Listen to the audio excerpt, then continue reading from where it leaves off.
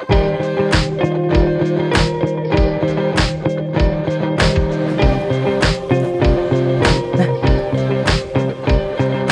did the octopus beat the shark in a fight? I don't know, Kat. Why did they? Because it was well armed. Oh my god. It's terrible. That's good stuff. I love it.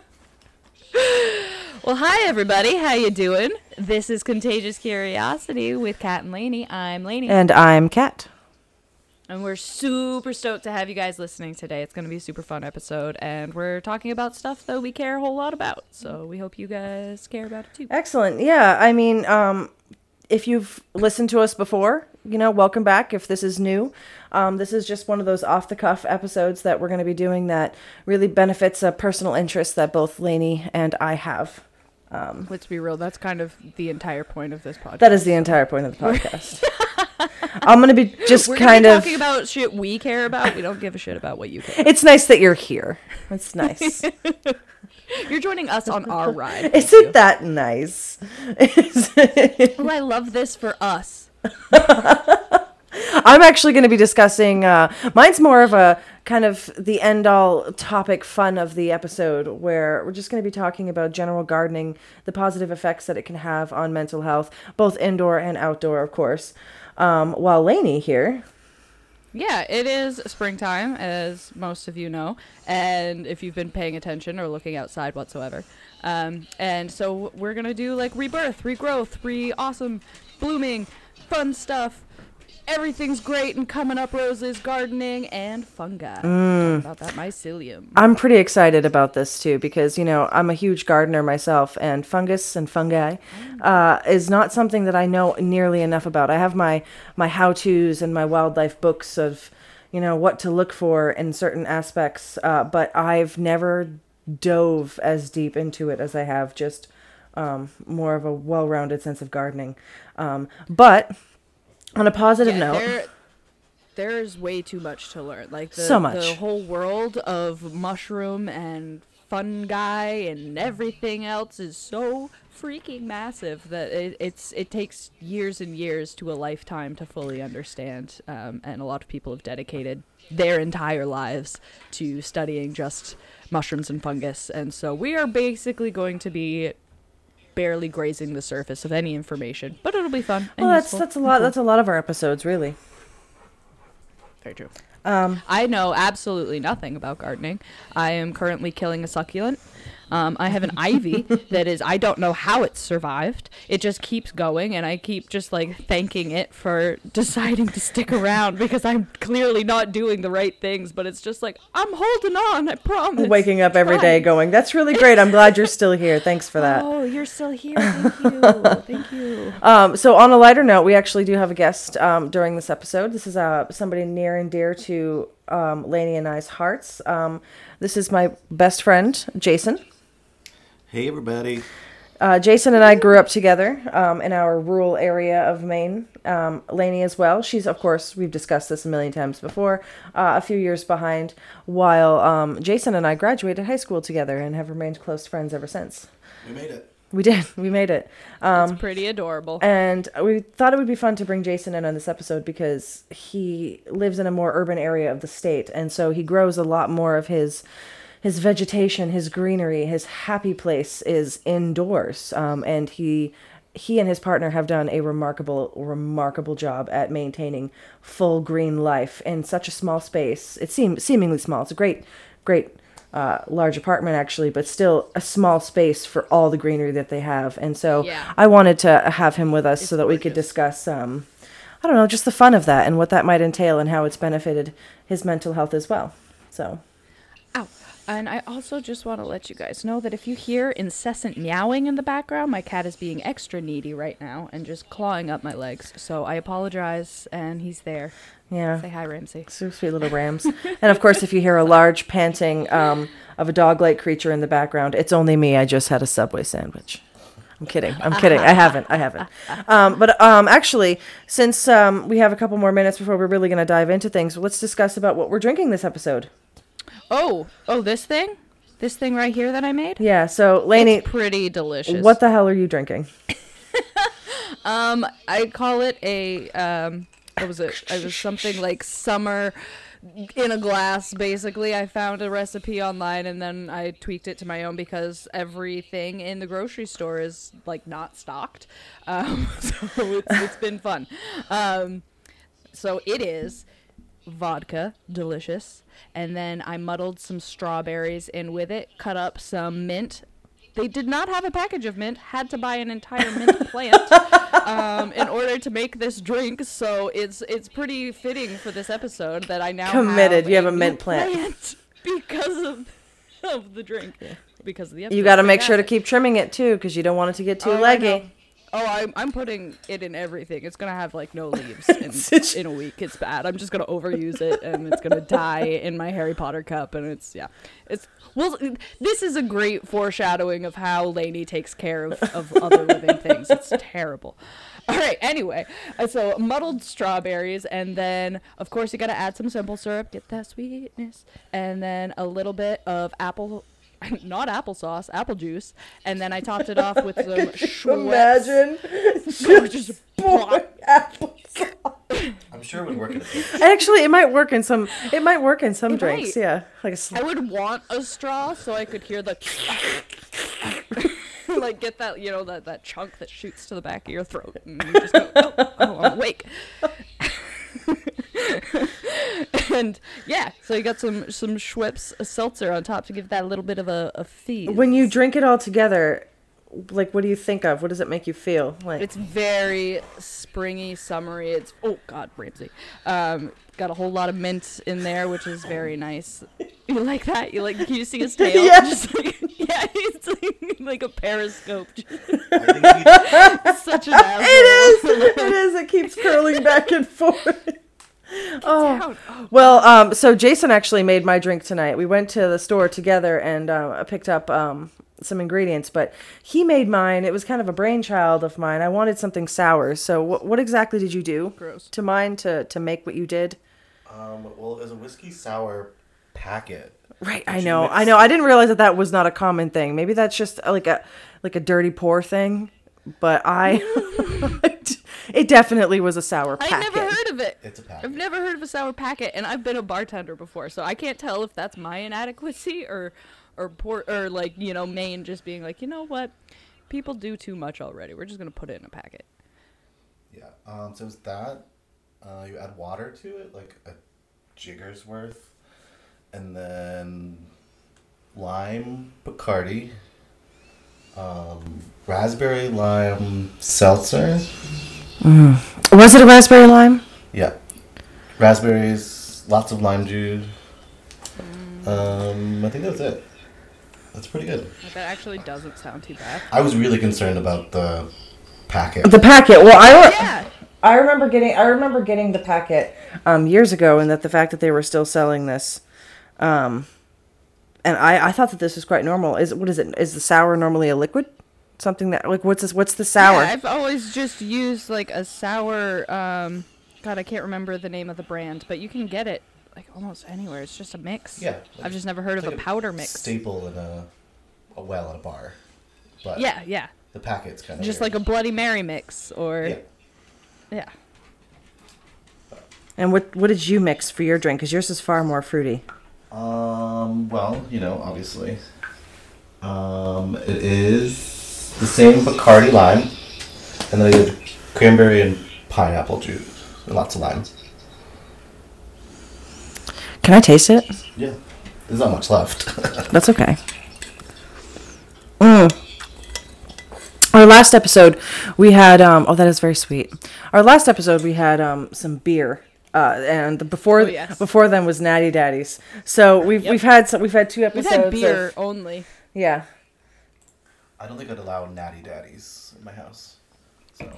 Okay. Cocktails. So yeah, Nick is. I don't not think a fan. I'd allow Natty He's Daddies. tried to ban it before, and I've just been like, "Who do you think you are, banning Natty Daddies from me? You don't have that kind of control."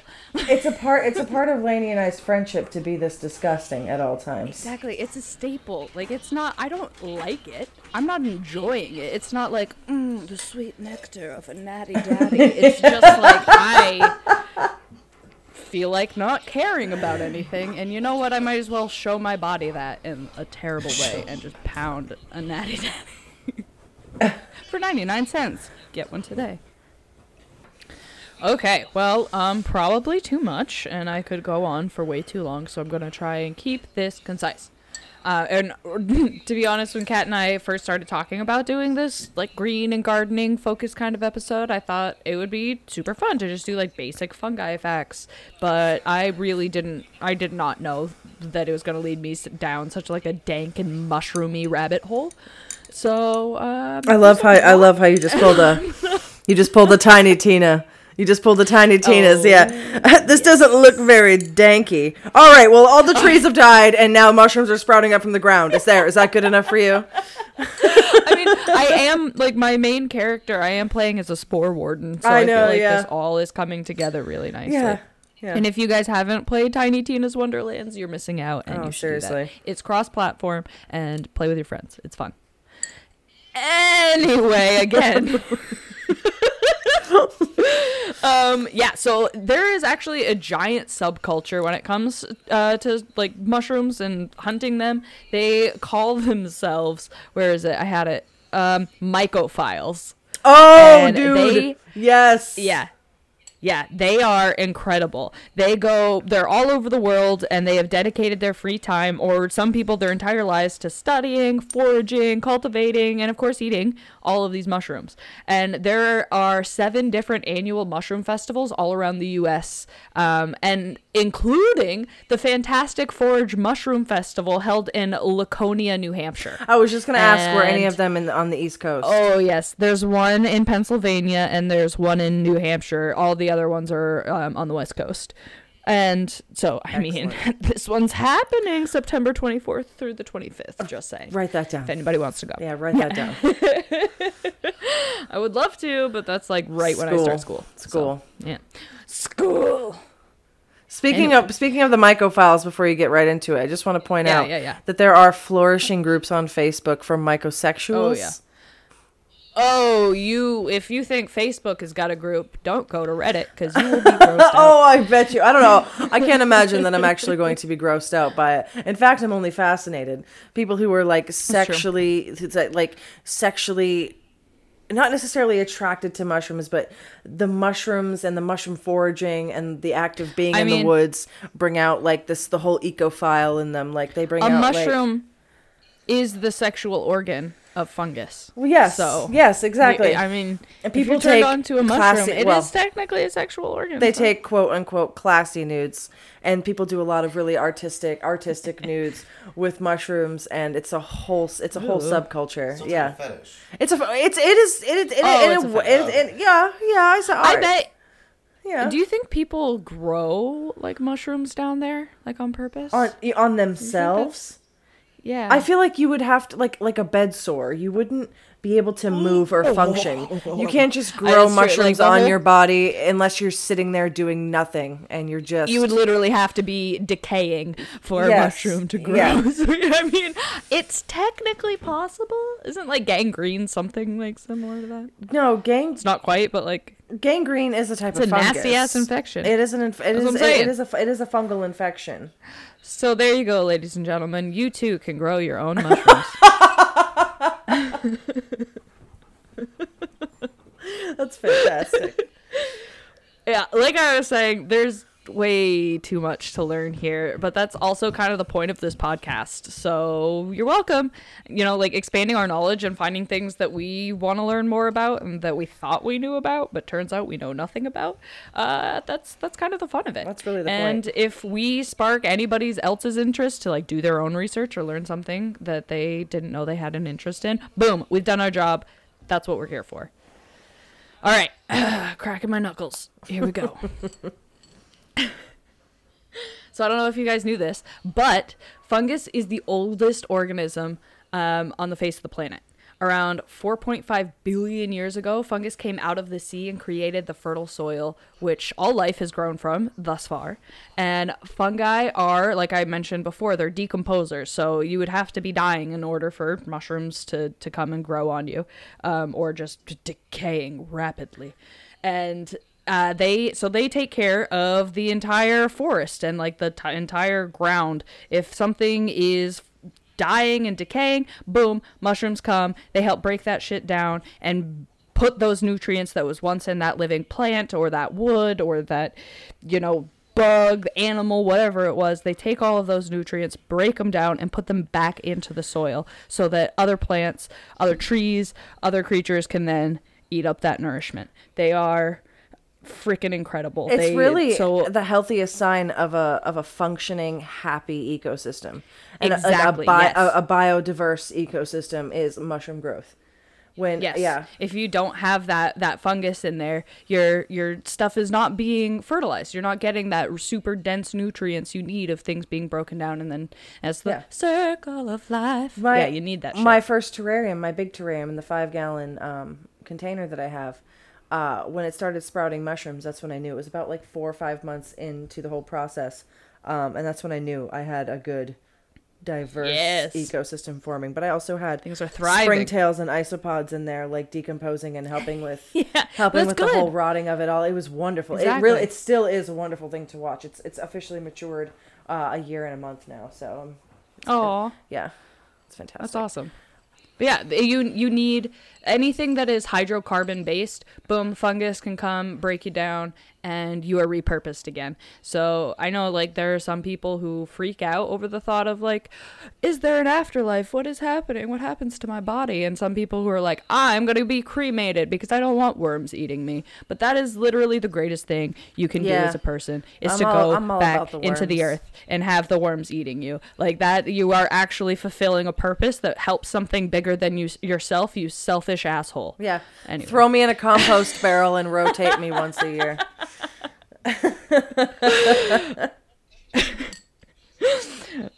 So it's including in us. Like fungus is already living in us right now as we eat and breathe, because the spores or mushrooms let out zillions of spores, septillions of spores, and we breathe them in, plus we need them in our gut in order to take care of things.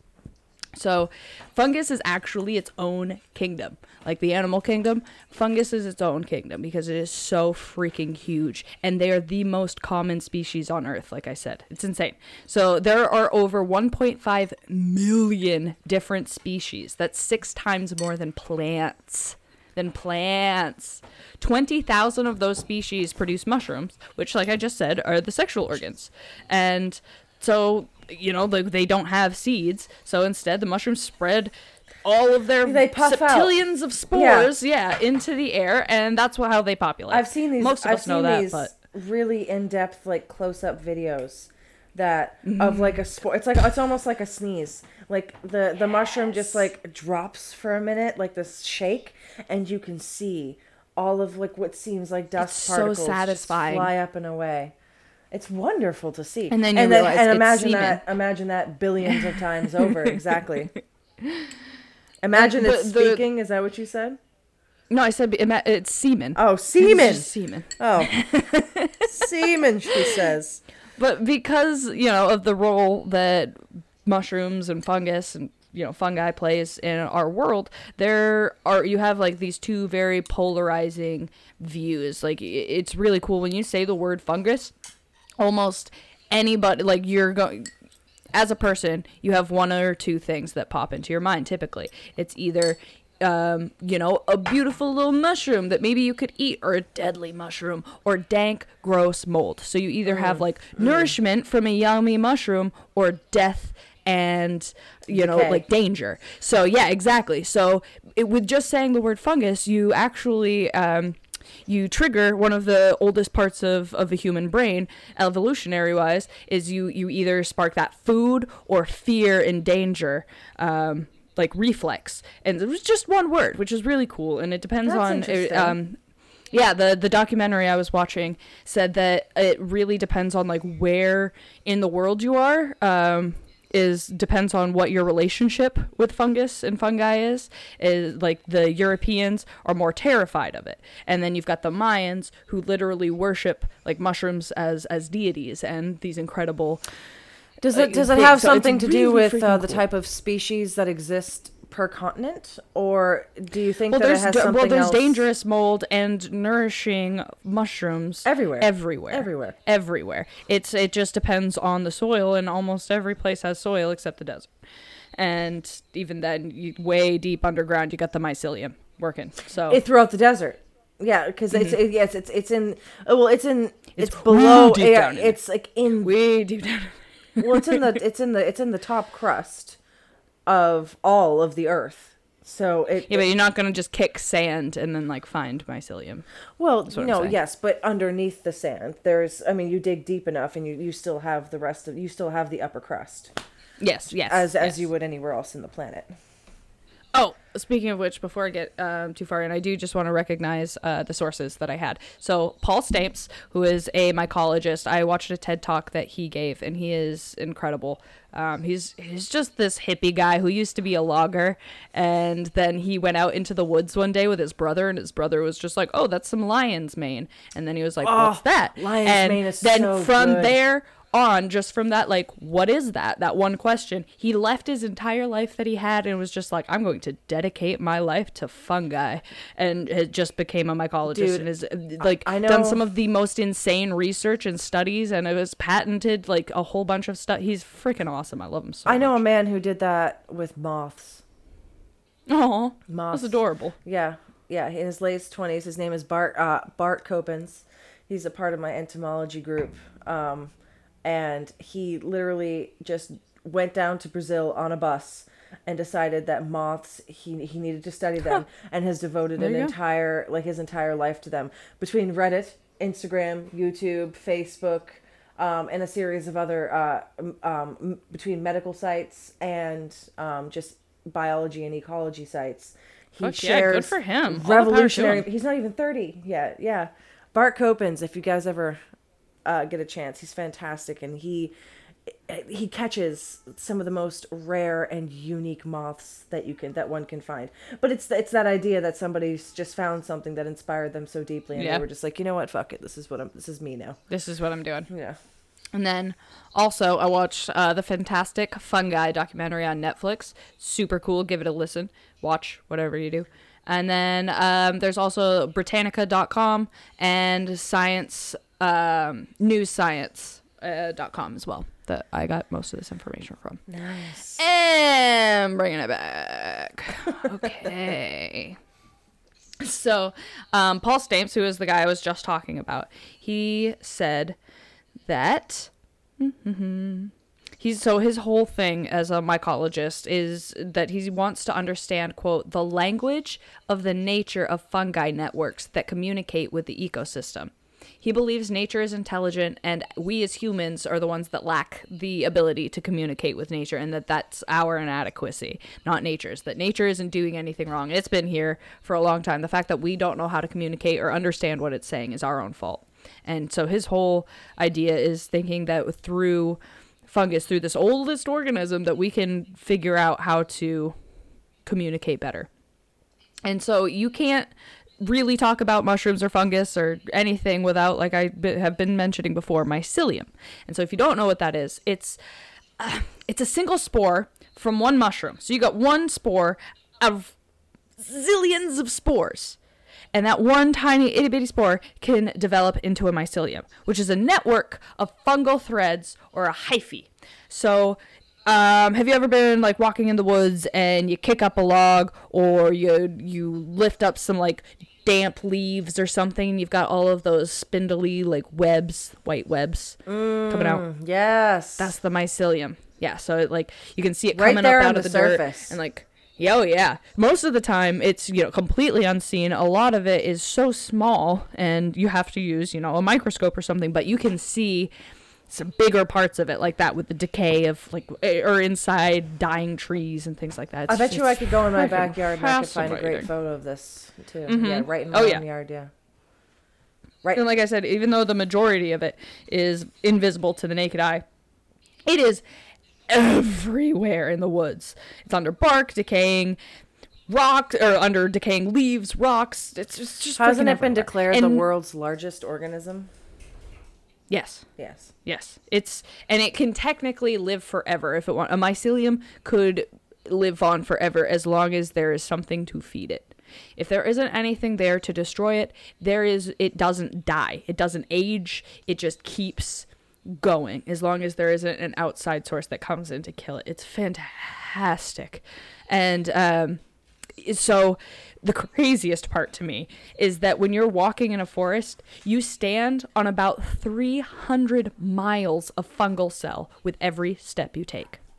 Every step.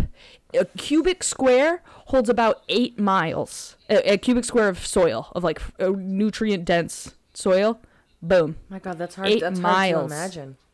It is. It's pretty much unfathomable that with every 1 foot, not just 2 feet standing on the ground, with 1 foot, you are standing on 300 miles of cells. It's freaking glorious. It's gorgeous. Oh God, I keep hitting my mic, so I'm sorry about it's okay. that. You can't hear it.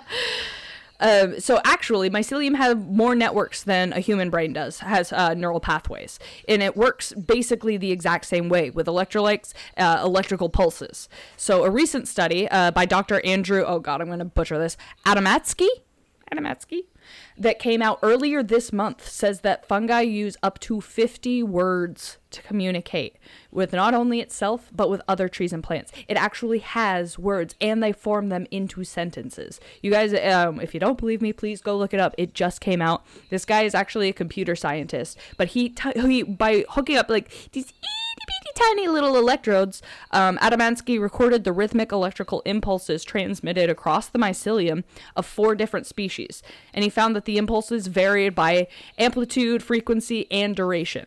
And by doing a whole bunch of like... So they were communicating through like sound waves or like through It's vibrations the same way and pulsing? our brains do with the electrical pulses. It's the same way our brain makes up thoughts, that we have different parts of our brain talking to each other to create one cohesive thought. That's how a fucking mycelium works, with 50 words. And that's just what we know from like this one study. And because we've known for a long time that, living things communicate through mycelium, that nutrients, like trees will be connected by mycelium. And they can be for up to like a mile apart, if not more. And so you've got one tree connected to another tree by the mycelium. They are sending nutrients to each other. If this tree isn't getting enough nutrients, this tree will notice, send more through the mycelium and help it. I knew that much about it. I knew that it communicated in the sense where it was able to, in a forest setting, to kind of balance out how things were communicated in the sense of nutrition. And I don't know about you, but like when I think about that, like I don't think about like actual communication. It just seems like, oh, you do, like that just happens. Well, instinctual. It just happens. Yeah, it's a response. It's a receptor. But this is much more intricate than we ever thought it was, and this study opens up a whole new. Yeah, that's why this month is when it came out. Are we gonna include that in our description or in a place? Yeah, I totally can. Yeah, with this episode especially, we'll make sure to put the details out there for everybody so that you can follow. Especially when it comes to the mushrooms, because I don't have far. Most of what I have to discuss is really from my brain, so this is fascinating, and I'm gonna follow up on this, do some more research myself. In order to figure this out, he did like a ridiculous, complex mathematical equations to figure out the comparisons between the patterns of these impulses with more typically ones associated with human speech. And the research suggests that they form a basis of fungal language comprising, like I said, of about 50 words into sentences. The complexity of the languages used by the different species of fungi appear to differ, with the split gill fungus. I'm reading this from an article, if you couldn't tell. Yeah. Sure. The complexity of the languages used by the different species of fungi appear to differ, with the split gill fungus using the most complicated lexicon of those tested. So that one species, that one kind of fungus is the one that used the most intense languages, which is so cool. And then also, like we were just talking about with the trees, what I didn't realize until watching this documentary was that there are things like, a mother tree and a seedling. So a mother tree drops, the acorn or, whatever it is, its seed, and then boom, another little baby tree.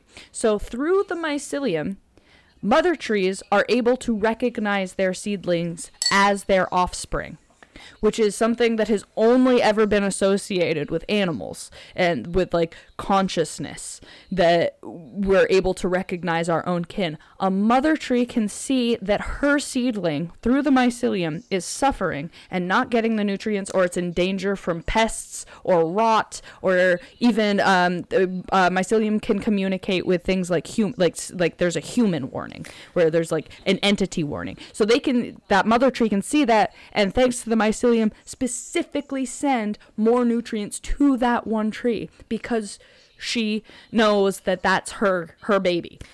Fucking insane. That is quite so incredible. Cool. You know what? So it sparks. Cool. It sparks some questions for me when as somebody who gardens and as somebody who enjoys like splicing plants together.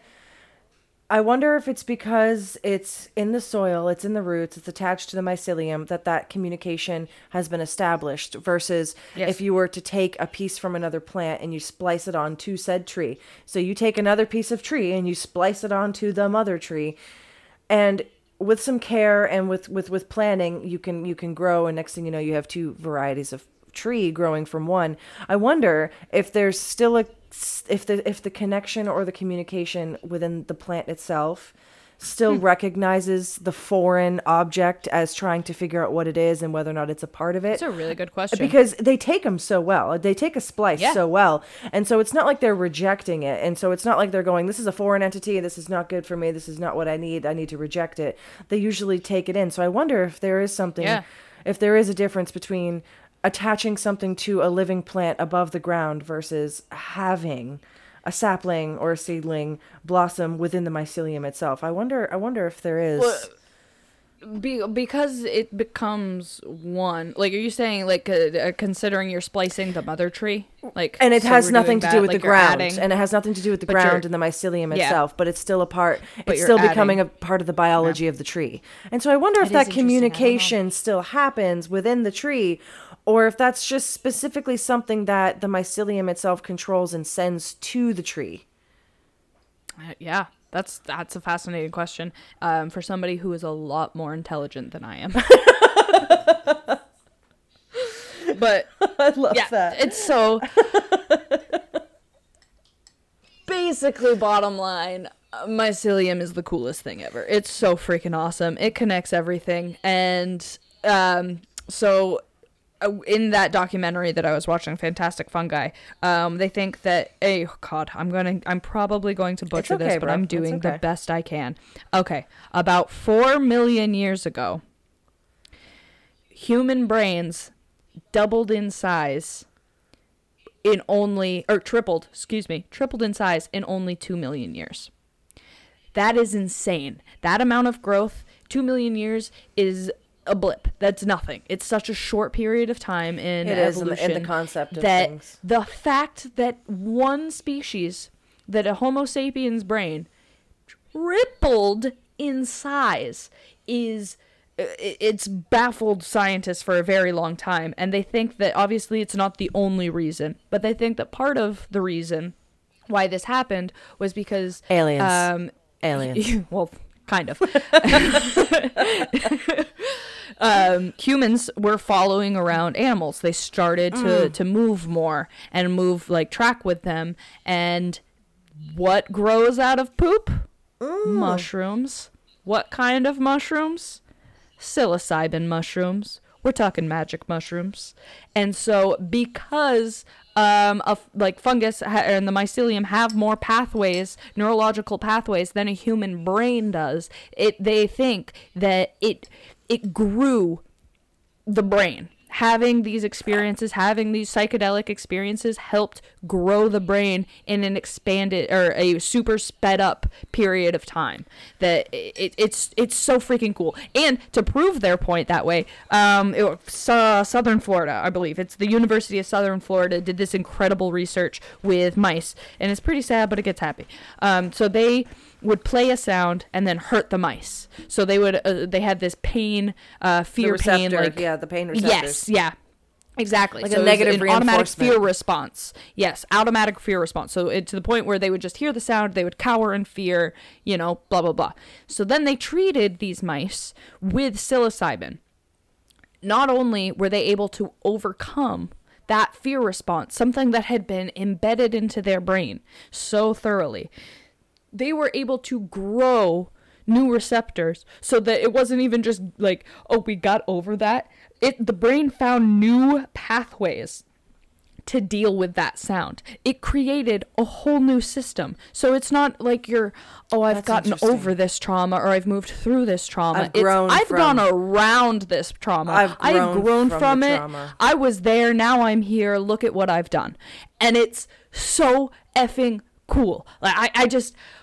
Oh, I can't get over it. It's just fantastic. And it's funny, I was trying to explain to my mother a few weeks ago about that exact same thing of just like, you're struggling on a subject. It's something you've been working through for, weeks, months, years of your life. You can't get over it. For some reason, it's just it's a bugaboo. It's a stick in your life. You can't get over it. Boom, you have this experience, you are able to grow from it, and it's like waking up from a dream, and you're like, oh, why didn't I think of it that way? Why didn't I think of it? Oh, I'll just think of it that way now. Okay, I don't have to worry about that anymore. That's gone. That's over with. Why was I worried about it in the first place? I just have to think about it like this. Let's be honest. There's a lot of scientific facts that support the idea of using psychedelics in a lot of ways. Oh my God. That's exactly what I was about to go into. Yes. Yeah. So talk to me. Yeah. So, two researchers, a whole bunch of psychologists and scientists from all over the world have been studying psychedelics, but specifically, oh God, what's his name? Bob Keese, who is a psychiatry and behavioral scientist at Johns Hopkins, and Roland Griffith, who is a PhD professor of neuroscience at Johns Hopkins. Those two guys have been working together for a long time about trying to figure out the relation between alcoholism, addiction, drug addiction, and then depression, PTSD, all of these things with psychedelics. And so they have primarily studied people with terminal illness. And so they have helped these people that are like, they are going to die. And they have given them psilocybin. There's a person who leads them through their trip. So that you go in to the office and you're in a very comfortable room. They put on headphones and like an eye blindfold so that you're relaxed. And then you're there with a guide who sits with you. And the whole point is they talk to them, of course, a whole bunch beforehand. You have to be cleared for this trial. You have to go through a whole bunch. This reminds me of that Hulu show that came out with Nicole Kidman, what you're describing. Oh, yeah, kind of. Yeah. Where the 9 Perfect Strangers, whatever. Yeah, where they were guided through their trips. Yeah, but that was a poor guidance. This is like actual like one-on-one like it's actual science. With actual science. Yeah. Yeah. With I love Nicole Kidman with fluorescent lights and white coats. Yes. No, that's the opposite. So they've got their guide and they're helping them through, and their whole point is to help them accept their own death. And it's just it's getting them to a point where it can either help with their pain, their outlook, and just give them like a refresh. And these people are at, those are the worst parts of their lives, is finding out they're going to die way before they should, and probably in an extremely painful way. And so they being able to have this experience to a lot of people could be terrifying. And they talk you through it. Just whatever feeling comes up, you work with that feeling. Do not deny it. Don't run away from it. Mm-hmm. You dig into that feeling and just let it come. And then, of course, they cry. They go through all of this. They don't have to keep the headphones on. They can talk. They can work through it. They can yell. And the two people who were on the documentary said it was the most important thing that they have ever done in their life. And the guy was just like, you aren't afraid of dying anymore because you aren't afraid of living. And having that connection and knowing that you are a part of something bigger is so incredible that it's just not it's nothing I have to worry about anymore. Mm-hmm. And it's so freaking beautiful. I love it. And it's really incredible. They of course, Nixon and all his glory stopped all of the research on psychedelics because we went through a terrible time in the 60s. It was just like the terrible time. By terrible time I mean the fear mongering, and I mean people using things for more of a party drug, and just a lot of stuff happened, and so the science got stopped. It became too dangerous, and people didn't want to use it anymore. And so in 1999, a bunch of people, clinicians and therapists and people got together and were like, we're going to, we're going to go to the FDA. We're going to make a pitch, and we're going to start researching this again, hopefully. And in 1999, they got that passed, and boom, psilocybin research and psychedelic research has been off the ground since, which is just freaking awesome. So people with PTSD and Alzheimer's are also being tested on with this because of, like I was saying, with the mice. I have seen some of those studies in regards to Alzheimer's. Because it grows those new neural pathways, doesn't just rewrite them, it grows new ones. I'm not going to stop freaking out about it because it's so cool. The people with PTSD are able to find new ways of coping that they literally would not have been able to find anyway else. Tell me about it. In regards to caring for plants and plant life in general, it's something that I feel very passionate about, and how it affects one's mental health and how it helps one grow internally and respectively for themselves. So I totally understand where that comes from, and that's not even having to do with anything psychedelic necessarily. That's just more or less being involved in the act of gardening and being around greenery and being around nature. Also, while we're on the topic, think of fucking penicillin. In World War II, people would just slap moldy bread onto a wound because they're like, it's so funny. Infection. I'm terribly allergic to penicillin. Oh my god, me too. Yeah, you are too? Really? Yeah. No, you guys. Terribly allergic to it. Sorry. That sucks. Yeah. Hope you don't die. No. This is 2020. 22. This is 2022. And even when I was a baby, there were other modes of antibiotics. I know. I'm just kidding. Yeah. No, it's just interesting too because how much I do love mushrooms, and in general all sorts of mushrooms, and how I eat them tremendously. So it's penicillin. I'm assuming down to the medication itself, not what it's derived from, fortunately. Thank God. I don't know what I would do if I was allergic to There was somebody mushrooms. I knew that had taken mushrooms, magic mushrooms, and then was just like, wait, I'm allergic to penicillin. Is this going to be bad? And everybody was just like, ugh. No, sweetheart. No, you're fine. Totally fine. Meanwhile, everybody else is like wide-eyed, and they're like, this is not the time. This is not the time, lady. Bring you to the medical tent up the hill. Strap her to a chair, bro. Nobody's there to help you. Nobody's gonna help you there. Huh? Like the comfort tent. The comfort tent. You can call it no medical professionals there. I can tell you that much. You can call it a comfort tent as much as you want, but Elena and I'm sorry, Lainey and I have seen somebody strapped to a chair.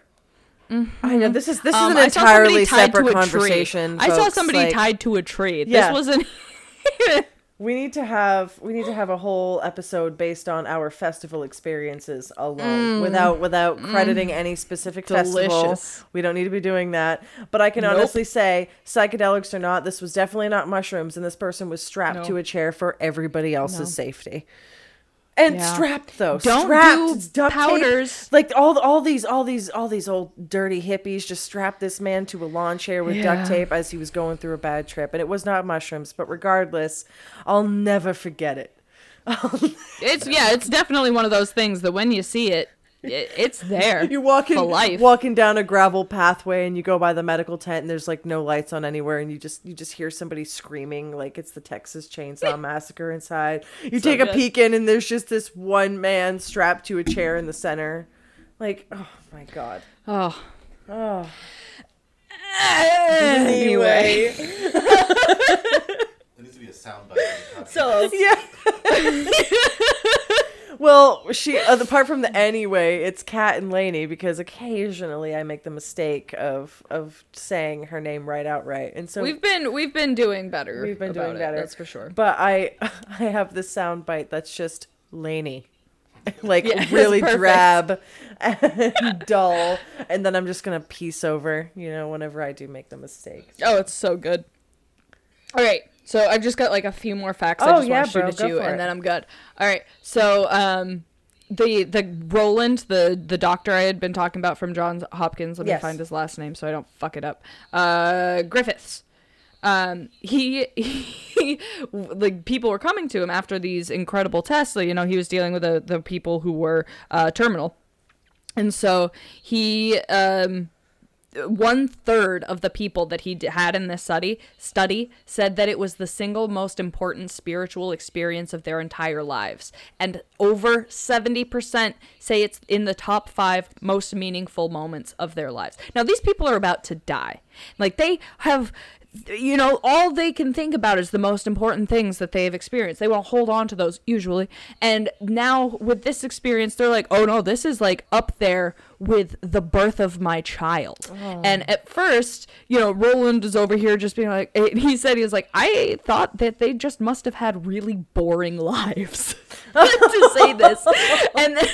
And then they explained it to him. It was just like, no, like when you lose a parent, or you see the birth of a child, or something that significant happens in your life, and you move through life differently now. You have different obligations, you have different goals, everything in your life has changed. That is the exact same kind of experience they were having with these trips. And it's one mushroom trip that is giving these people these revelations. And where's the quote? It was fantastic. He said, frankly, I'm just a laboratory scientist and I wasn't prepared for it, which I just love that he's just like, I don't get it. So everybody's just like, thank you. Like, this has been a wonderful experience. Like, thank you so much. Like, you have no idea what you've done to me. And he's just like, science. I've done science to you. Yeah. Exactly. Tips his hat. I like that, though. I like that. At least I feel like that was still, that must have been a wonderful experience for him to be able to watch people, especially in their positions and being terminal. And him, because he's been fighting for this. Exactly. You would he's have been fighting to fight for a long time. You would have and he's never, that's the best part too, is that he didn't get it. He's never taken psilocybin. He's never done anything like that. He is just a therapist, and he's a neuroscientist. Well, he's a scientist. Excuse me. Yeah. A neuroscientist. So the fact that he is able to, he's so removed from it emotionally that he is able to just look at the science and just be like, no, this is an incredible resource that we need to tap into. Unfortunately, all it takes sometimes is like 1 or 2 trips. Mm-hmm. So it's completely non-profitable. Yeah. You can't make money off of that. The man's not dipping into his own stash. No. We need that Zoloft, and we need the multiple therapy sessions for years and years and years and years. I was going to say multiple, like years is a much bigger... much more bigger. By multiple, I mean more than 1, which could go up. Which don't target me personally, okay? There is no end to multiple. There's honestly, I could keep going on forever, and then I just realized that I've been talking for way too long. So that is the conclusion of mushrooms. And no, dude, you really haven't been. In fact, I'm quite inspired.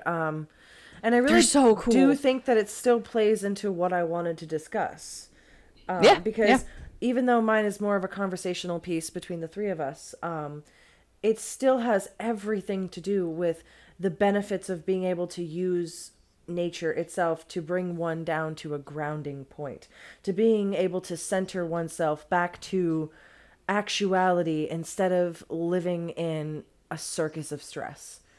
Yes. And so I still feel like it ties into everything that I really wanted to even discuss. And to be honest, it's not even that I have a lot to talk about. I just kind of wanted to discuss with the both of you what you do in your own personal homes, and how you utilize nature and plants and gardening to benefit one's self, and how maybe I can help you grow off of Yes. that, and how I can help you maybe adapt and move on beyond maybe the small space that you might be working with, or even if it's outdoor gardening, maybe branch off and do something more unique in the sense of how it might benefit one's physical health and the things that you can grow in such a small space for food and for fun. It's not even just growing plants like house plants and flowers, but you can grow food, vegetables, and you can grow herbs and spices, and sometimes the most minuscule, tiny, obscure places.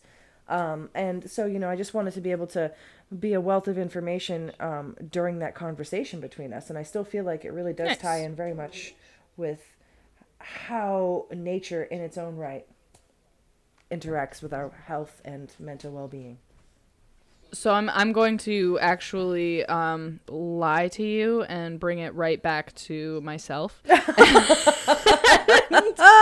about just one more thing. No, please, I forgot please. to mention. And now back to me. All right, we're back. That was enough of you, Kat. That was enough of you.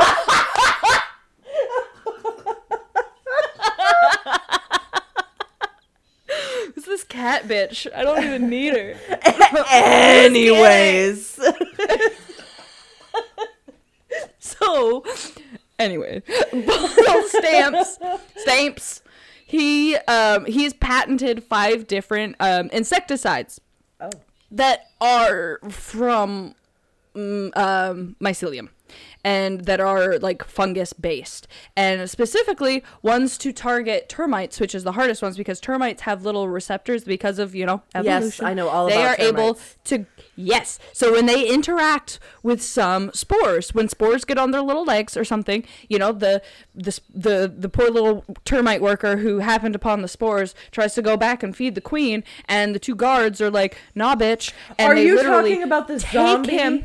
Are you talking about the No, zombie? I'm not, but I could, the amount of fungus that grow out of insects and the things that fungus does to insects is fucking out of control. Phenomenal. There are some fungus that like make slugs, go to the top of trees, and It's not just slugs, it's make their actually- eyes pulse. Like, it's insane. It goes on forever. But that's not just what real I'm quick, talking about. as of about 2 years ago, they had brought it up to 18 species of insects that the zombie fungus, I forgot what the technical term was, has affected. So slugs, ants, there was certain wasps.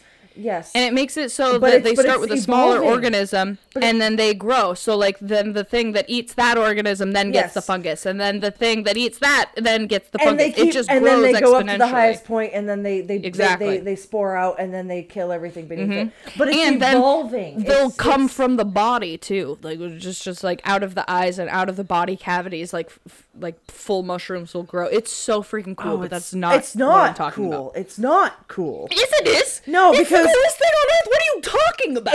It's a literally. I will fucking. They fight you. are. It's a colony destroyer. It's a colony destroyer. It destroys.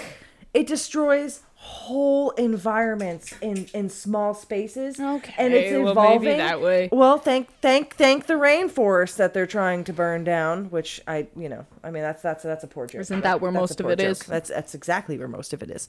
But I just want to say it's evolving to the point where it's going to cover more square footage instead of small spaces in like a minuscule tiny quarter of a cubic foot.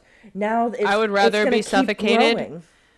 I'd rather be suffocated by fungi than I would Dude, smog. no. Have you ever seen an insect being taken over by a parasite before? It is Yes, not it's a fun been- time.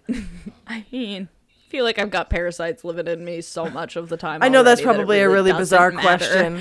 That's true. That's true. We all have parasites in a weird way. But what a bizarre question So, I've asked. Can you Termites! Yes. Getting back to the termites!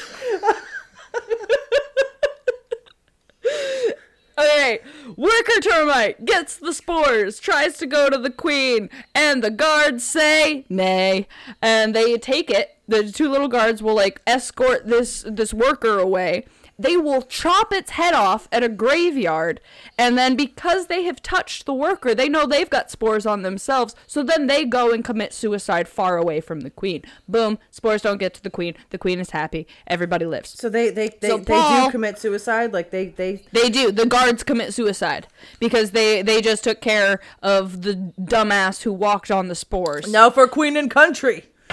You know? Which is silly because you would think that if the guards are able, like, so the guards now have committed suicide, new termite guards just step up in their place. Mm-hmm. So, like, what is preventing the original worker guy from just not committing suicide? Like, he's just like, maybe I can just that's sneak interesting. in. That's a good question. I know I've got them, but maybe they won't notice. Well, it's because it's a robotic. Figure it out. It's a robotic thing. It's a fungus. It's a parasite. It's affecting their central nervous system. It's not affecting. Not yet. It's just on his little legs. But maybe, I don't know. Oh, so okay. But anyway, so Paul out here being a crazy mycologist, and he's got like 5, I believe, different patents on insecticides and pesticides that are fungus based. And so now he's been able to change the way the receptors, so that now when a termite, not only are they like can walk on it and bring it back to the colony, they are drawn to it. So when they smell or sense this insecticide, they fucking go ape shit. They go all on it, get covered in those spores, and the guards are like, yeah, come on into the party. You know what you should do? You should meet our queen. You're such a cool guy. I can totally just sense Sounds it like on a Jersey you. Shore party. You can just hear the music beating in the back, and they're like, come meet. You gotta meet our queen. Bro. You gotta come in here. So literally. And then they get in, gives it to the queen, boom, queen dies, everybody dies, whole colony dead. Yeah, that's how STDs are spread. Freaking awesome. It's fantastic. That is pretty intense, though. That is pretty intense. Yeah. That makes jokes. All right, I'm gonna be taking a couple of. He sounds like a fun guy. Is that what you just said? You stop it. Oh, fantastic. Dude, that was an incredible amount of research. I am super interested, and I want to dive in a lot more. I feel like we could do more with this. There's a lot of communities that you can go to. I think you had said earlier on Facebook, go to Reddit. There are so many. There's one of my favorite is called Moldly Interesting, which is a spinoff of Mildly Interesting. Oh, stop. Which is just random people posting pictures of mold and just being like, is this bad? Is this good? And yeah, it's super cool. There's so much. You can go anywhere, do anything. You can throw a stone and find somebody interested. Even on our Contagious Curiosity Instagram page, I made sure to follow an artist that I found remarkably interesting. And what she does is she cures mold in petri dishes. Yes. Oh, is she the artist? She's the artist that makes, yes! Like, other people might find this weird, but I'm like, marry me. Oh, it's so beautiful. Yes. So, Jason, she takes these little petri dishes, and she puts all this various types of mold in them, and then she grows like a biologist do, like a lot of, like this is what, a lot of folks do. And she makes incredible imagery and art with it. I can see that could be pretty cool. I think it's quite incredible. But it's really fascinating. So to shift the conversation a little bit, because I'd be interested to, hear a little bit from Jason and hear a little bit from Lainey. Yes, please. I am tired of talking. Oh no, I love talking. I am never. I am never tired of listening to you talk. Well, now that you say that, no. Anyways. Anyway. So, I kind of wanted to just have an open discussion about what we are all doing in our own personal lives to kind of disrupt the sadness and the mundane, depression and anxiety of it all. I know it's been a hard couple of years. I myself have not been immune to it, although I was able to work throughout the COVID years here, which of course it is not over. And it is important to recognize that there is still, we're pandemic. Doing our best. Okay. Yeah. We're doing our best. But through this, a lot of folks have discovered a passion for gardening. And a lot of folks, to whom I find very close to my heart, such as Jason, have been able to utilize this time to really build a home garden within the house, with the space that they have, with the lighting they have, and with the resources that they have. And they were still able to bring in the outside world to, I don't know, something to really look at and to really find yourself at peace with. And with Lainey and with Jason, they both live in apartments, and they don't necessarily have a big yard to be able to grow things in, such as myself. And it's important for those who unfortunately don't have the opportunity to have this massive space to be able to grow in. And even, to be honest, even if you did have that massive space, not many people have the time or the resources to be able to curate and cultivate an entire... Yeah, or the vision. Honestly. Well, I wouldn't... with you two, I would not bring it down to vision, because you both have incredible vision. I was not speaking personally. It's a matter of time. It's a matter of time. And on our Instagram post, I'm actually going to include an image of Jason and Teddy. Teddy is his husband, of their little collection that they've got in their living room. And actually, honestly, it's throughout their house. It's fucking gorgeous. It's remarkable. Like, I don't have anything like this in my home. I don't have anything like this in my home. The last time I was there, that was like, it wasn't as big. I don't believe. Like, there was some of it, but I don't think it was that big, and it is effing gorgeous. Well, I think that so has jealous. a lot to do with the care and love that go into it, and that's really what I wanted to discuss here with Jason is how he got to this point. And once again, I'm going to include the image and all the links that you're going to... the link to our Instagram is going to be under the description of this episode, but you really should check out this image, because in the space that they have made, they have really made a little sanctuary that honestly I would put my chair right there and my spinning wheel right in front of it, and honestly that is the perfect table. Yeah, I don't want to look at you guys anymore. Turn the fucking camera. Let me Yeah. stare at that wall. Well, so what have you got going on there? Like what's in there? I couldn't tell you half of the species or what they are. They just pleased you. What? They just pleased you. Yeah. Well, or someone gave them to me, or found them on clearance, wanted to save them. Okay, yeah. So because I can be honest with you, they all look very healthy and full of life. Yeah, I always wanted houseplants, but I always killed them. And then which you'd never know. You'd never be able to know that was even an issue you might have ever had. I had a green thumb. And then the pandemic, the Pamela, she happened, and I was home all the time. Goddamn Pamela. And I was like, I have time to take care of plants. Yeah. And you even have... Do you guys have pets? I can't remember. Do you have a cat? I have 2 cats. 2 cats. Yeah, they're Two brothers. cats. That's what I thought. How do they not mess with it? Because don't chew on any of them. my Ramsey, I had a little peony in a pot from when I used to teach preschool, and we just made Mother's Day pots.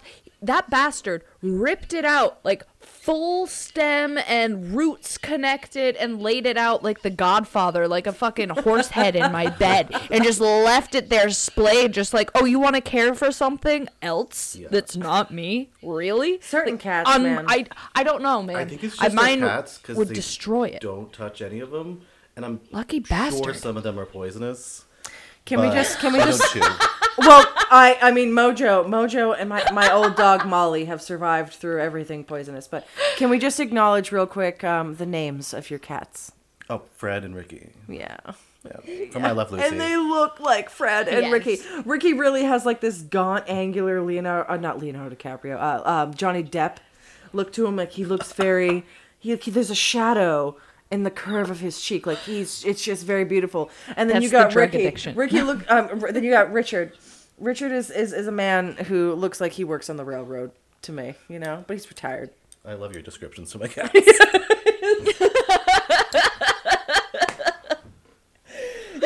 Johnny Depp and a retired railroad worker. Only you would see that in my cats. Most people see the orange one and the less orange one. The dusty one. Yeah. Well, and of course, Ricky is the dusty one. He's dusty and he's got that gaunt, angular look. And then, Richard. Goes to the You storyline. got Richard. Oh, he's so cute. Have you seen Ricky. Cats, Ricky. the musical? Oh, God. No. I mean, isn't the orange one Lainey. the railroad cat? Lainey. He's I don't the want. railroad cat. I don't know why I'm posing that as a question. I know for a fact. This I've is seen it multiple not times an on Broadway episode- and the movie way too many times. Yeah, this is not an episode for you to be able to talk about Taylor Swift. I'm not into the Okay. mood of it. I'm Okay. not- Did you notice I'm wearing my Taylor Swift T-shirt right now? It's not the time. It's not the time. I noticed. So regardless. So back to the point. Back to me. I'm crying. So what I was asked, what we were trying to get to the point of is how you got to this point. When everything is so full of life and so fruitful and so damn lustrous and green inside of this room. How did you get that? How did that happen? I think it was a mix of boredom, time, because we were stuck inside all the time, and then maybe some hoarding tendencies. No. So Have you utilized, so even, you're just kind of random with your plants. So like, Yeah. you didn't even necessarily look up what specific kind of plants they were. I mostly acquired them and then tried to figure out how to take care of them after. So did you just watch them and Yeah. you So figured cool. things out? Yeah, like this one's drooping. I'm like, why is this one drooping? I'm like, oh, it needs more water. Yeah. You can also tell by the colors of the leaves and the Yeah. condition of the soil. You know, when you have... Thank God for the internet. Because like I I said, know. I used to kill plants every time I got them, and there was something about having the time during like lockdown and stuff to give them the attention they needed. Yeah. And I think it's important to note that if you're looking at starting any plants, and especially indoors, especially in an environment where you just want to start, you just want to have that initial commitment so that you can guide yourself through a process of learning how things work. Because immersing yourself in the environment of caring for plants isn't just you can't just pick up 50 different garden vegetables and expect that everything is going to work out wonderfully. Like sometimes there has to be some give and take in what you learn and what you must know from it. And so having houseplants like this is crucial, because going from having them all die to having them being so lustrous and so gleaming and fruitful is quite an ability. And I just want to point out that Jason here has one spectrum light, and all of his houseplants are on 4 different shelves, 3 different shelves, in fact, coming down, and there's a couple shelves in here on the bottom, and it's really just in one of his well-lit windows. And so the way that he had positioned his shelving to give adequate lighting to his plants really did create an amazing plethora of life. And it's important to note, the whole reason I'm talking here and the whole point I'm getting to is you don't have to buy a tremendous amount of equipment. You don't have to go out and buy the greatest of the greatest things. You don't have to buy a $70 plant light. You don't have to buy plant shelves. You can really just use a lot of creativity and a little bit of know-how to give them exactly what they need without having to spend an arm and a leg to fulfill this aspect of your life, this little thing that kind of helps you internally, even if you don't realize it, grow a little bit, because it takes a lot to care for a plant. And from A to Z, Z being a bright and green-leafed, flourishing plant letting off babies, you don't have to go above and beyond for it. You just have to give it what it needs. Yeah, no. Sunlight My and shelf some food is and some, and... The shelf's like an $8 board, Yeah. chopped in 4 pieces, and I bought a $15 full spectrum light from Home Depot. Honestly, yeah, That's it. that's it. And the sunlight does the rest, because you were able to figure out exactly when the lighting came into your apartment and where it landed and how you would at least have the most full sun. And just to point out, if you're having houseplants, most houseplants that you will have indoors do not require 6 to 8 hours of absolute full sun. They're not flowers, they're not, fruiting vegetables. These are just greenery houseplants. Most of them just want full light. They don't need the beating sun on them. And so as long as you have a home with a room that is lit for 6 to 8 to 10 hours at best, you can grow almost anything in there. That's always one of my biggest problems, is like, I'm convinced that I won't be able to keep something alive because I don't have enough light. Even though I have a giant window in my living room. It's fucking huge. Well, and it all I'm depends. convinced. I'm like, nope, can't do it. It's gonna die. Because I do like to keep things cave-like. I keep all of my blinds closed, like to the point where Nick's dad came by, or his stepdad, and I know every time he's here because he opens up all of my blinds. Yeah. And as soon as I come home, I'm like, the light! It burns! And close it all. Yeah. Well, the beauty about it, too, is that there is actually a tremendous amount of houseplants that thrive in shade. You know? And they're and I think that's what's happening here in Jason's house, is that a lot of these, he's got a collection of pothos, he's got begonias, he's got spider plants, he's got some succulents, some ivies, ferns. Looks like he's got a couple tropical plants in here, a variety of ivy. You got a monstera, snake plant. I see them. I was intentional picking ones initially that are hardy, like spider plants. Mm-hmm. Like, those are hard to kill. You say that, but a spider plant. So here's the thing: I'm actually known for killing the plants that require neglect, because I'm always thinking. That's why succulents. I was discussing this with Lainey. I'm like, I kill succulents, and the reason is because I overcare. You're a giver. Yeah. No, I like to be ignored. Yeah. Unlike my doggy here. Yeah. Oh, Romo. Yeah. So if you hear a heavy amount of breathing, there's a pit bull mastiff mix who's just into the mic. He's got so much loving. Oh, yeah. Oh, yeah. You can hear that. Oh, he's giving the side eye, too. He's like, you done yet? Shh. Everybody be quiet. Oh, my God. Listen to that. Yeah, everybody be quiet. All right, enough. All right, get down. Over here. Come on, no, get behind me. Get behind me, honey. Get behind me. Lay down. She was like, wait. So, Lainey, describe to us what you have going on in your house right now. Like, and there's nothing wrong with it. Please do not be ashamed. I can see your face. Like, I feel like I've already said all 3 plants. So, I have like 75. She's like, I love it so much because she's not wrong. She had 1 plant, so the fact that she's got 2 more is pretty impressive. So I started a while ago with I got an ivy like way back at the very beginning of the pandemic, and I was like, this is my project. This 1 plant. Jason, you've done incredible with many, and I was like, this one, I can do this. It died. It did. It died hard. I came to visit. And I looked at it, and I was like, what happened? I looked at Kat, and I was like, please, what can I do? And she was like, oh, honey. The soil is moldy. I remember picking it up. All around. I told her she needed to switch it out a little bit. She needed to put some fresh soil in. She needed to let it bottom drink for a little while. Yeah. And she needed to cut it all back. Well, I think one of the mistakes people make, too, is when they start, you become over attentive. Yes. And a lot of plants need to chill. And that was my problem. And that was my problem initially when I first started to pick up gardening and indoor gardening, is I always thought it needed more than it needed, and I killed them. And that's how, and everybody has their different way of approaching how they might have failed in the beginning, and it is okay to fail.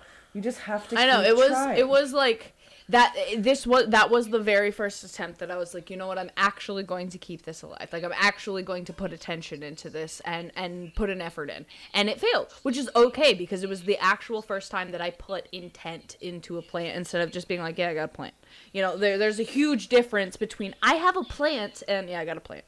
You know, there is really a big difference. And so, yeah, it failed, but now I learned a lot. So now I got this new ivy. Kat and I went out to, Walmart here in New Jersey, and they had the weakest selection ever. Yeah, I mean, and I try and avoid Walmart at all costs regardless. Oh my God, do you know who we got my first plant with? It was that long ago. Is Club. This was Caleb. Oh, it was that long ago, and it died during the pandemic. Yeah, it was the very beginning of the pandemic, but I was just like, I need something to care for. And so now we've got Ivy round 2, and she's doing okay. Mm-hmm. And I've got a succulent that it's one of the pointy ones that kind of looks like agave. Yep. And all of the tips are dying, but the rest of it is very lush and very dark green. What color are the tips? Very healthy.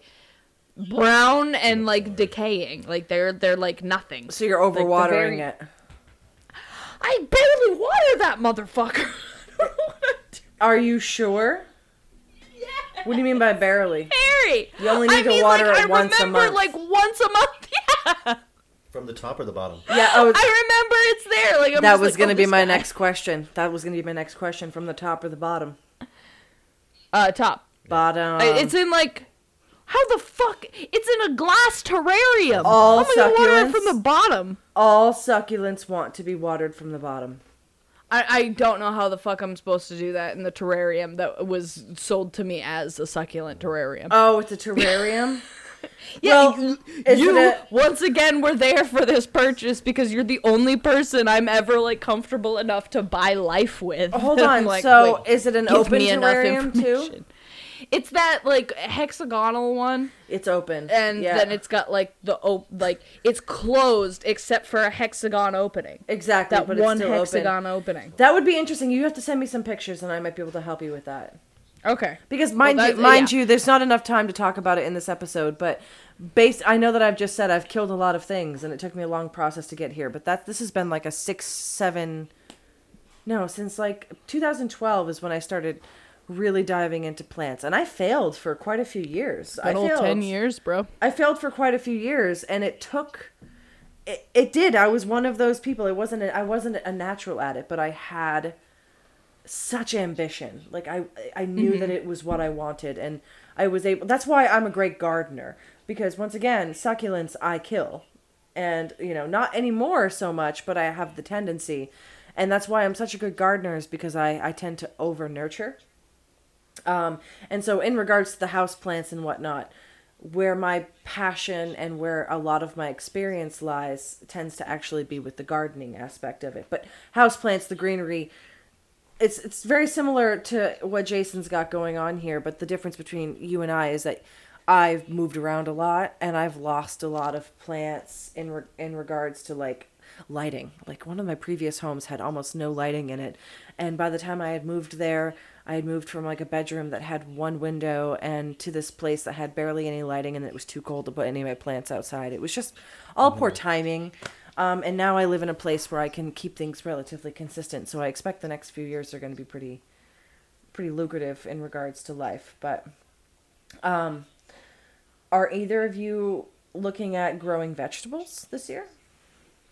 That's funny you mentioned that, actually, because we were looking at this together when we were in line at Disney when we were talking about rooftop gardening. Yes, because I do have a little rooftop. She has a whole roof that she could grow things on. Yes.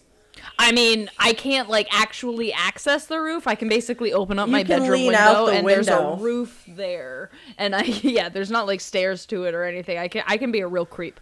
But I looked up and there was like squash is a really good, which I love squash. So I know that would be something that I wouldn't just grow and be like, "Oh, I've done a good job." I can give you some advice on squash. Okay, great. Squash, you could start now, or you can start in late June. It's cold hardy, so it survives as like a seedling before the last frost and also after the last frost. So it can survive nearing the end of October before you even pull it out. But you can also put it in the ground before. Like say for like right now in April and May, you can put it outside, squash, and it's hit and miss. I wouldn't put it out necessarily now, but it would survive.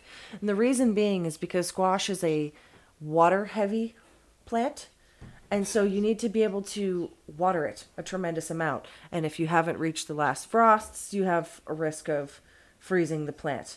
But as a piece of advice, you're going to probably want one of those 5-gallon buckets, the fiber buckets that they have, the little fabric buckets. You want to mix it ideally with like a nice light compost, fertilized, regular garden topsoil mix. You want to have it have full sun, and you want to overwater it in the summer months. You want like overwater. You want it to be draining out the bottom. That can be said of tomatoes and melons and peppers. Any vegetable that is a water base that grows because of all of the moisture that it is able to pull in are obviously better after the cold, but you can seedling them now because they're not actually flowering and fruiting. So, like, what could you grow in my apartment? Like, in an urban setting? For vegetables? No outdoor space. I don't have any grow lights other than my full spectrum. So, based on what you have here right now.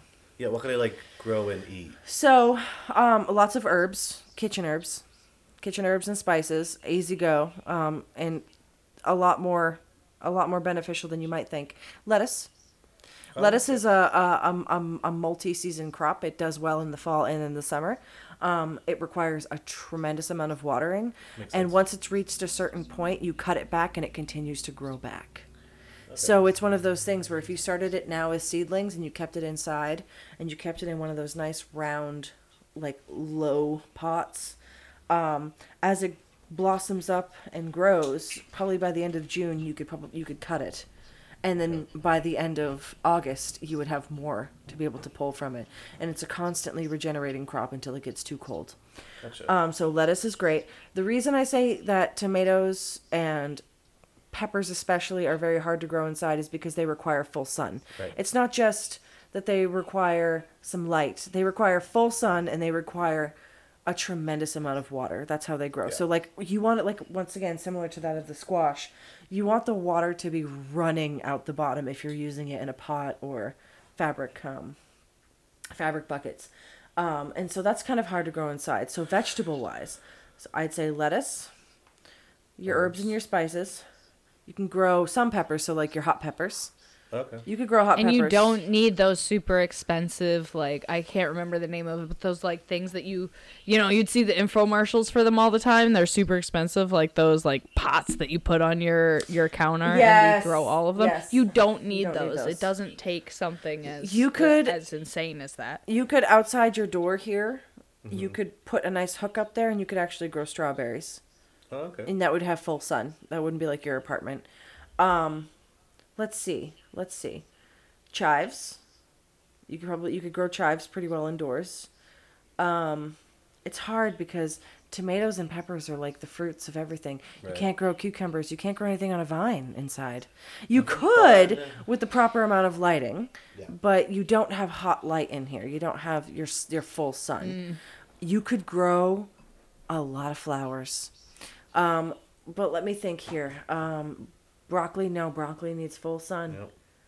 A lot, and that's what's kind of the hard part about the indoor growing. That's why it's great for houseplants. It's great for flowers, succulents, and some spices. Some of your kitchen witch spices, as some would call it.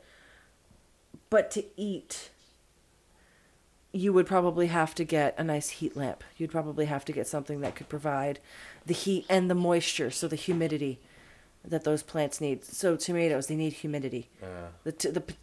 Potatoes, you could probably do potatoes, but that's a hot mess. How? Potatoes are grown underground. I said it would be a hot mess because you could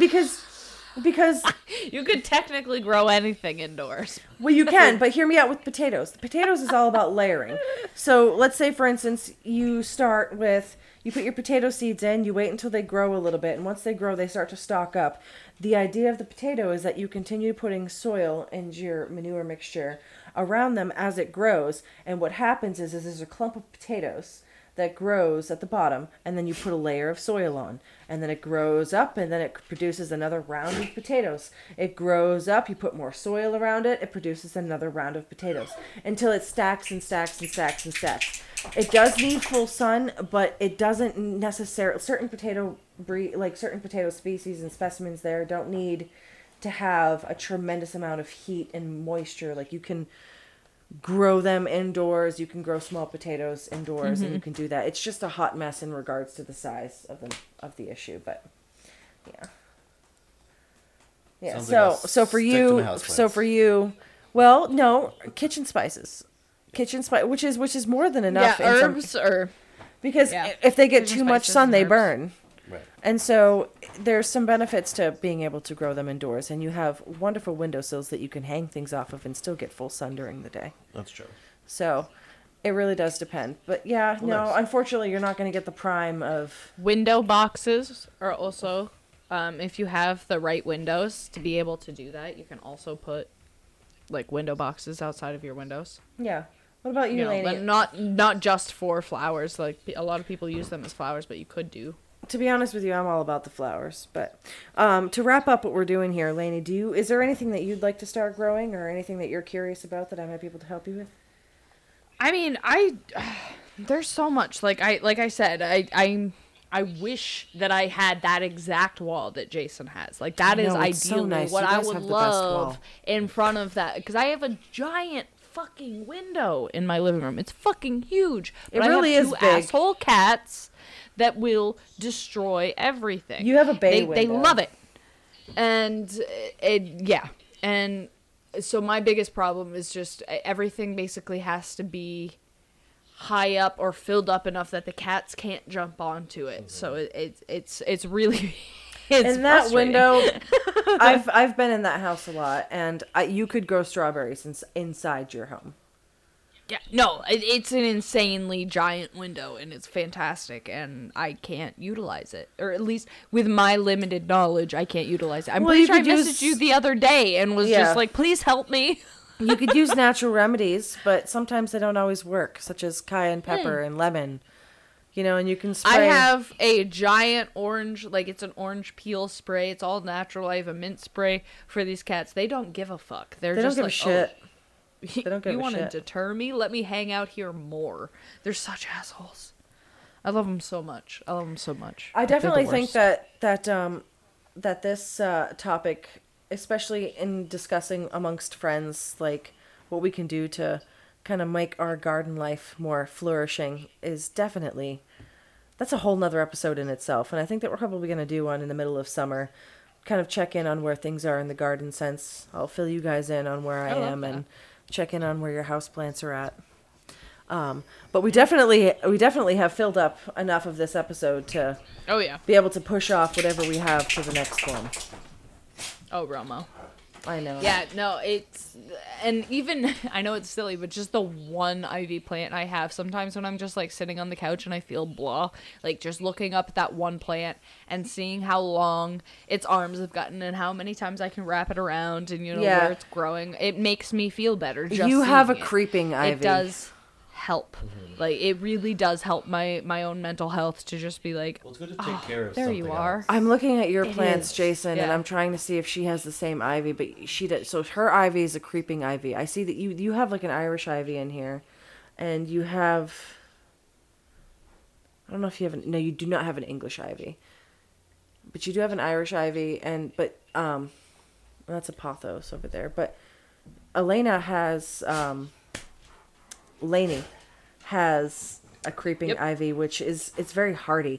The leaves itself are hard and tough.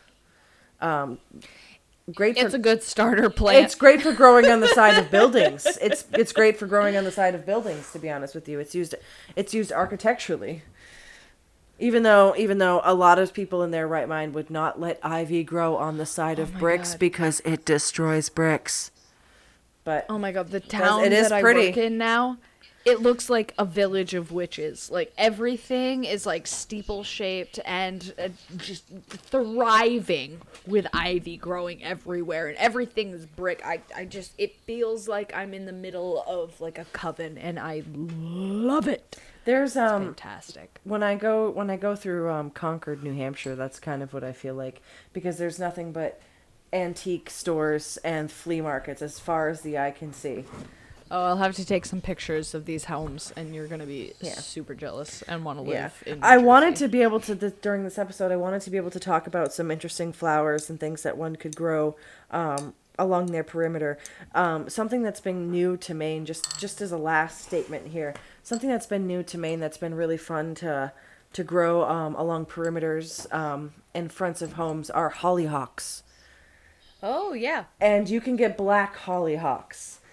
And they grow, they flourish in Connecticut. And so if they can flourish in Connecticut, they can flourish here in Maine, in my opinion. So. Same thing. Yeah. Same place. I mean, have you ever seen a hemlock? You know how they have those dark, dark, dark leaves? The hollyhock is just like this brightly, purpley black flower that grows in a bush similar to and it kind of, and the leaves droop like that of a hemlock, and it's gorgeous. Oh, it's gorgeous. And when I have the appropriate amount of property and I know it's mine and I'm going to be staying there for a long time, I cannot tell you the amount of life I'm going to grow. It's going to be phenomenal. Yeah. I'm already, like, it's not even my property yet, but I'm planting a willow tree with Dad this fall because you're supposed to do it in the fall, in the early fall. Yeah. And so I'm already starting my retirement sanctuary now. I'm not even 30 years old, and I'm starting my sanctuary of like where I'm gonna go to like read my books and have my alone time and meditate. I am starting it now, getting that tree growing. Dude, you need more than one because I plan to be there with you. How about we create a circle? Okay. We need a circle. We need a circle of willow trees. And in 40 years when we're 80 and we're dying of something terminal, we can just die there on the ground. There we go. We're buried in, we're right there. Yeah. Just let the mycelium Let the mycelium take us. Yeah. I love it. Full circle. Well, we have filled out enough time for this episode. Unfortunately, it has gotten a little bit long. I really would love to see Jason come back and just talk about something else. In fact, I just want to point out that Jason here is a remarkable photographer. Oh my God, he's a wealth of knowledge. Not just a wealth of knowledge, but his work has been featured in a lot of really prominent places. And so I'd love for you to be able to plug your stuff here and just let people know where they can find a lot of your artwork. Well, thank you. My website probably. jrobertphotography.com. And I will make sure that is in our description. You really should check out his work. He's not like upselling himself enough. Like really go check out his shit. He's very casual right now. It's gorgeous. It's beautiful. He has go a wonderful do it. eye. He's done a lot of wonderful fashion photography and a lot of beauty work. He's done nature.